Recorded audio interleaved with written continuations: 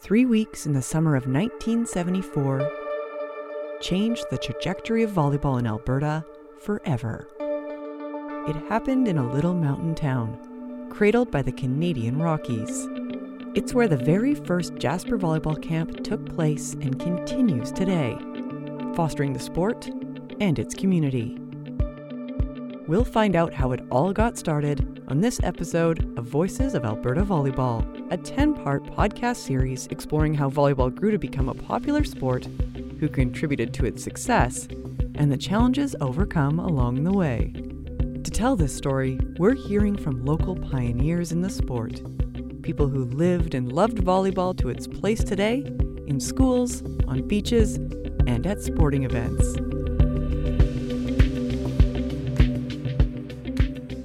Episode 3, Trajectory Change in Just 3 Weeks.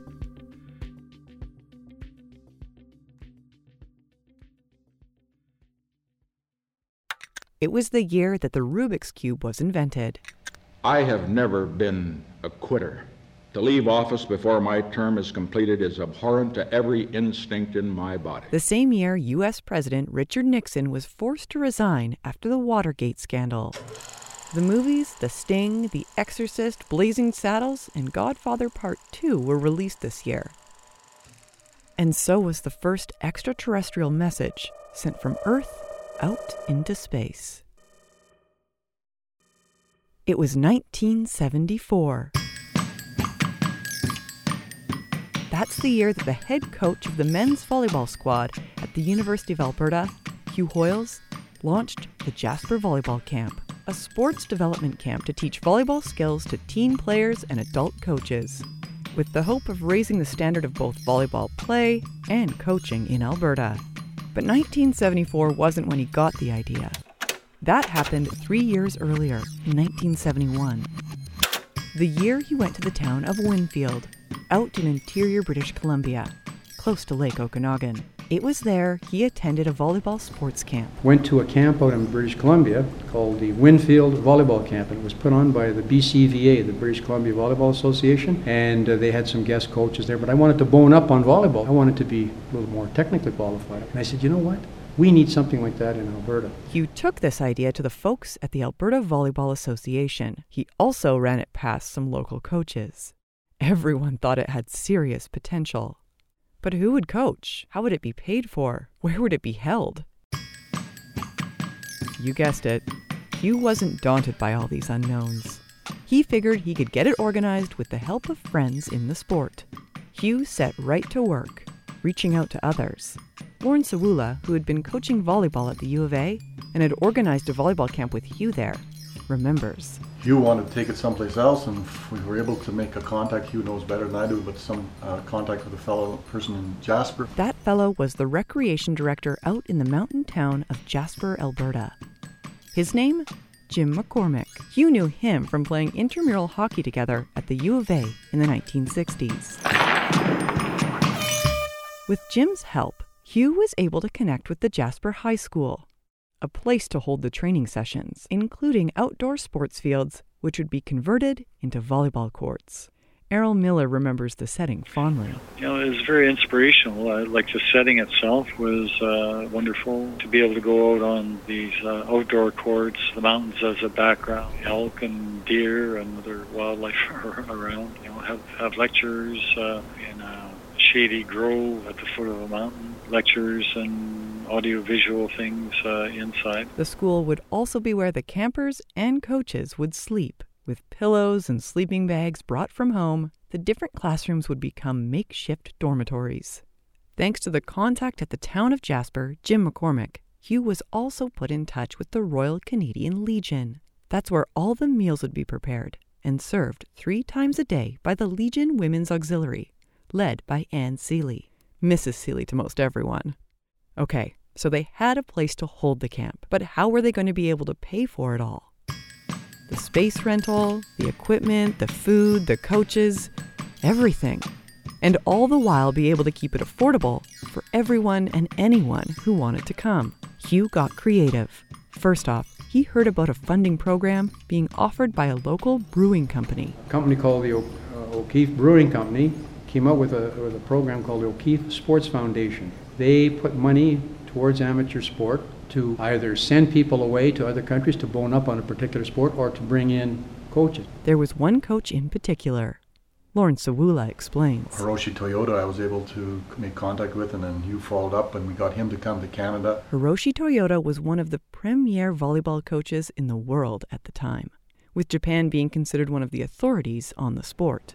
The Japanese, as we all know, are very meticulous when it comes to sport. They still have the best fundamentals in the world. They're very keen on fundamentals. And this was perfect for high school and junior high teachers who wanted to be volleyball coaches, so they could learn things like they never thought about footwork or how you move toward a ball or just hit the ball kind of thing. Remember, the Japanese men's national volleyball team were fresh off their Olympic gold medal win at the 1972 Games in Munich. And Hiroshi Toyota was Mr. Volleyball in Japan, and we invited him. It was really, really interesting because all these little Canadian kids out at the camp had never been exposed. They heard about Japan winning a gold medal, and they were going to be coached by a Japanese coach. And we said we got enough financing from O'Keefe to look after him for 8 months. Now, the Jasper Volleyball Camp didn't last 8 months. Instead, Hiroshi Toyota shared his knowledge all across Canada, all the way to the Maritimes. He ran volleyball seminars, clinics, and workshops, and would end off at the Jasper Volleyball Camp. Cor Auerkirk, then coach of the Red Deer College women's volleyball team, remembers the importance of Hiroshi Toyota's guidance. And I thought he was great. Like, he gave us updated techniques and everything else, explained them very well. I thought they were much more appropriate for our girls' teams than some of the things that were in existence at that particular time in Alberta. We introduced those kind of things to our team, and so I really liked the Japan approach. Longtime volleyball official Harold Mori. Having the Japanese coaches come to Jasper, I think it was a very strong point in forming how Alberta volleyball has gone today. I'm really glad that the Alberta volleyball was able to do that, because I think that set a pace for us. The rest of the coaching staff at the Jasper Volleyball Camp was made up of varsity volleyball coaches and players who Hugh knew. But they weren't going to be paid. The deal was that they'd get a free trip out to Jasper with room and board included. And lots of people took Hugh up on the offer, as it seemed a heck of a great way to spend a few weeks in the summer. But truly, no one was getting paid. Hugh volunteered all of his time, too. Now, there's a volunteer cum laude. Former U of C volleyball coach Bob Bratton. What a phenomenal volunteer that guy was, and is. Okay, so coaching was all sorted out. As for equipment, Hugh was able to borrow nets and volleyballs from the U of A and other local schools. Posts for the nets to be strung up from were made at a nearby farm. Volleyballs, nets, and gear. Check. Now to get the word out about the camp. Hugh and his wife Bev applied for a grant from the Alberta Volleyball Association to help pay for printing and mail-outs. With that money, they were able to make up and print out posters and application forms. That was in the early months of 1974. They posted and delivered the materials to junior and senior high schools all across Alberta and beyond. Available were 3 one-week camps that summer in July. The first week would be a 5-day clinic for coaches and potential coaches. The next 2 weeks, 5-day camps for players.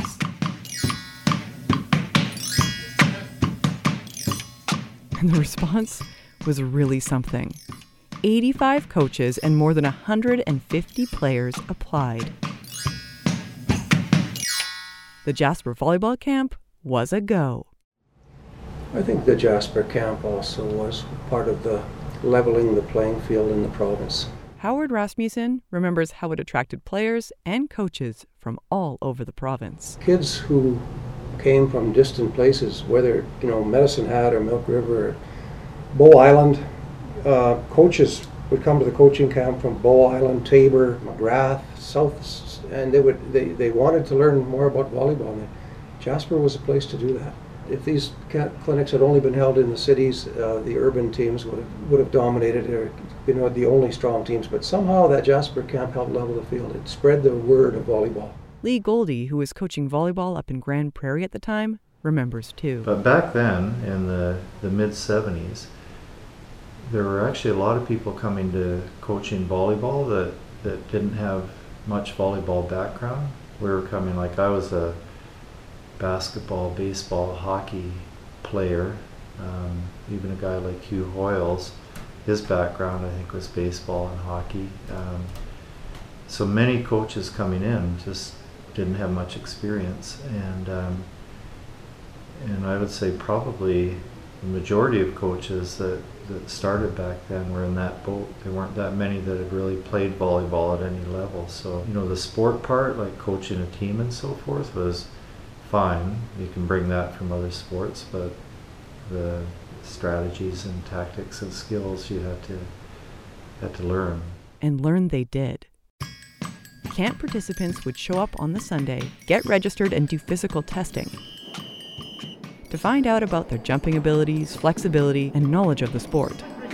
Starting on the Monday morning, there was always a morning run each day of the camp. Jim Day remembers one run in particular. We took our dog one summer, and in those days my knees were still functioning, and we ran for 3 or 4 kilometers.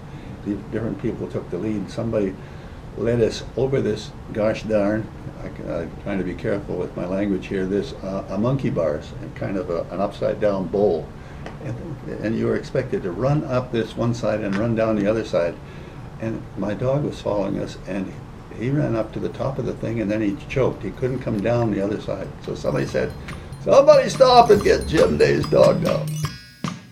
After the run would come breakfast, followed by on-court instruction, fitness activities, and classroom lectures on strategy, rules, and technique. To give the athletes and coaches a rest, the Wednesday afternoon would be spent sightseeing. Campers could pick to hike Moline Canyon or a trip up the SkyTram. Hugh felt it was important to appreciate all that Jasper had to offer and give the campers a well-deserved break. The final day of the camp was the World Championship, where teams would apply all they'd learned throughout the week in a camp-wide tournament. The coaches' camp was a bit different, but much was taught and learned. With the undeniable success and popularity of the 1974 camps, it was decided they were not going to be just a one-time thing. It would become a yearly event. But there was one year that the camp didn't happen. It was 1976. When Hugh Hoyles went to run the volleyball section at the Olympics in Montreal, he made sure to bring along the coaches he'd worked with in Jasper.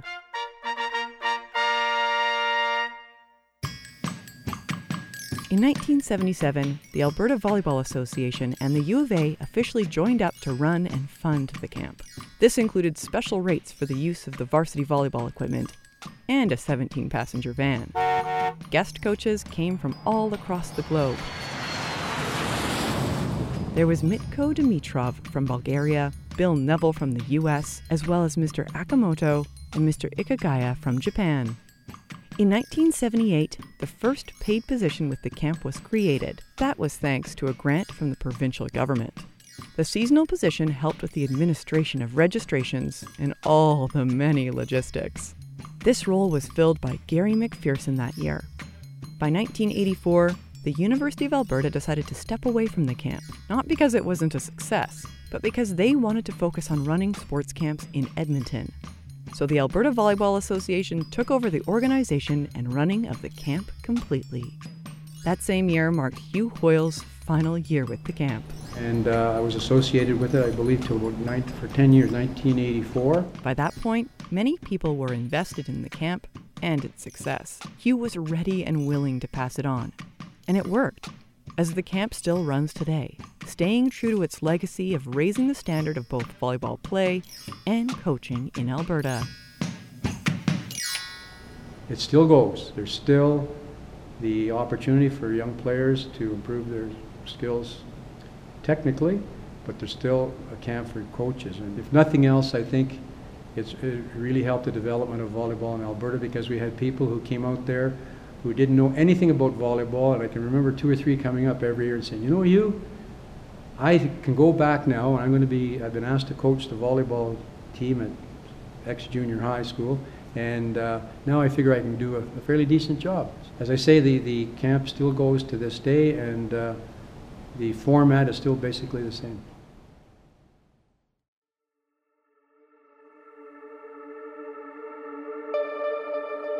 The story of how the Jasper Volleyball Camp came to be and its influence on the sport in the province.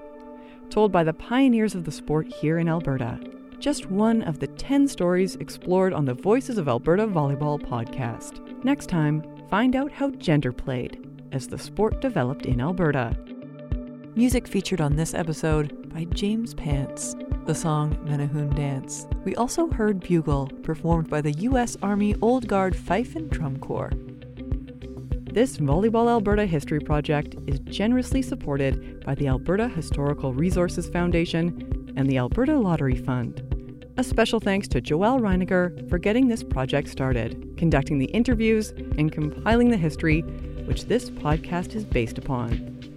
Thanks for listening to Voices of Alberta Volleyball, presented by the Provincial Sport Association, Volleyball Alberta.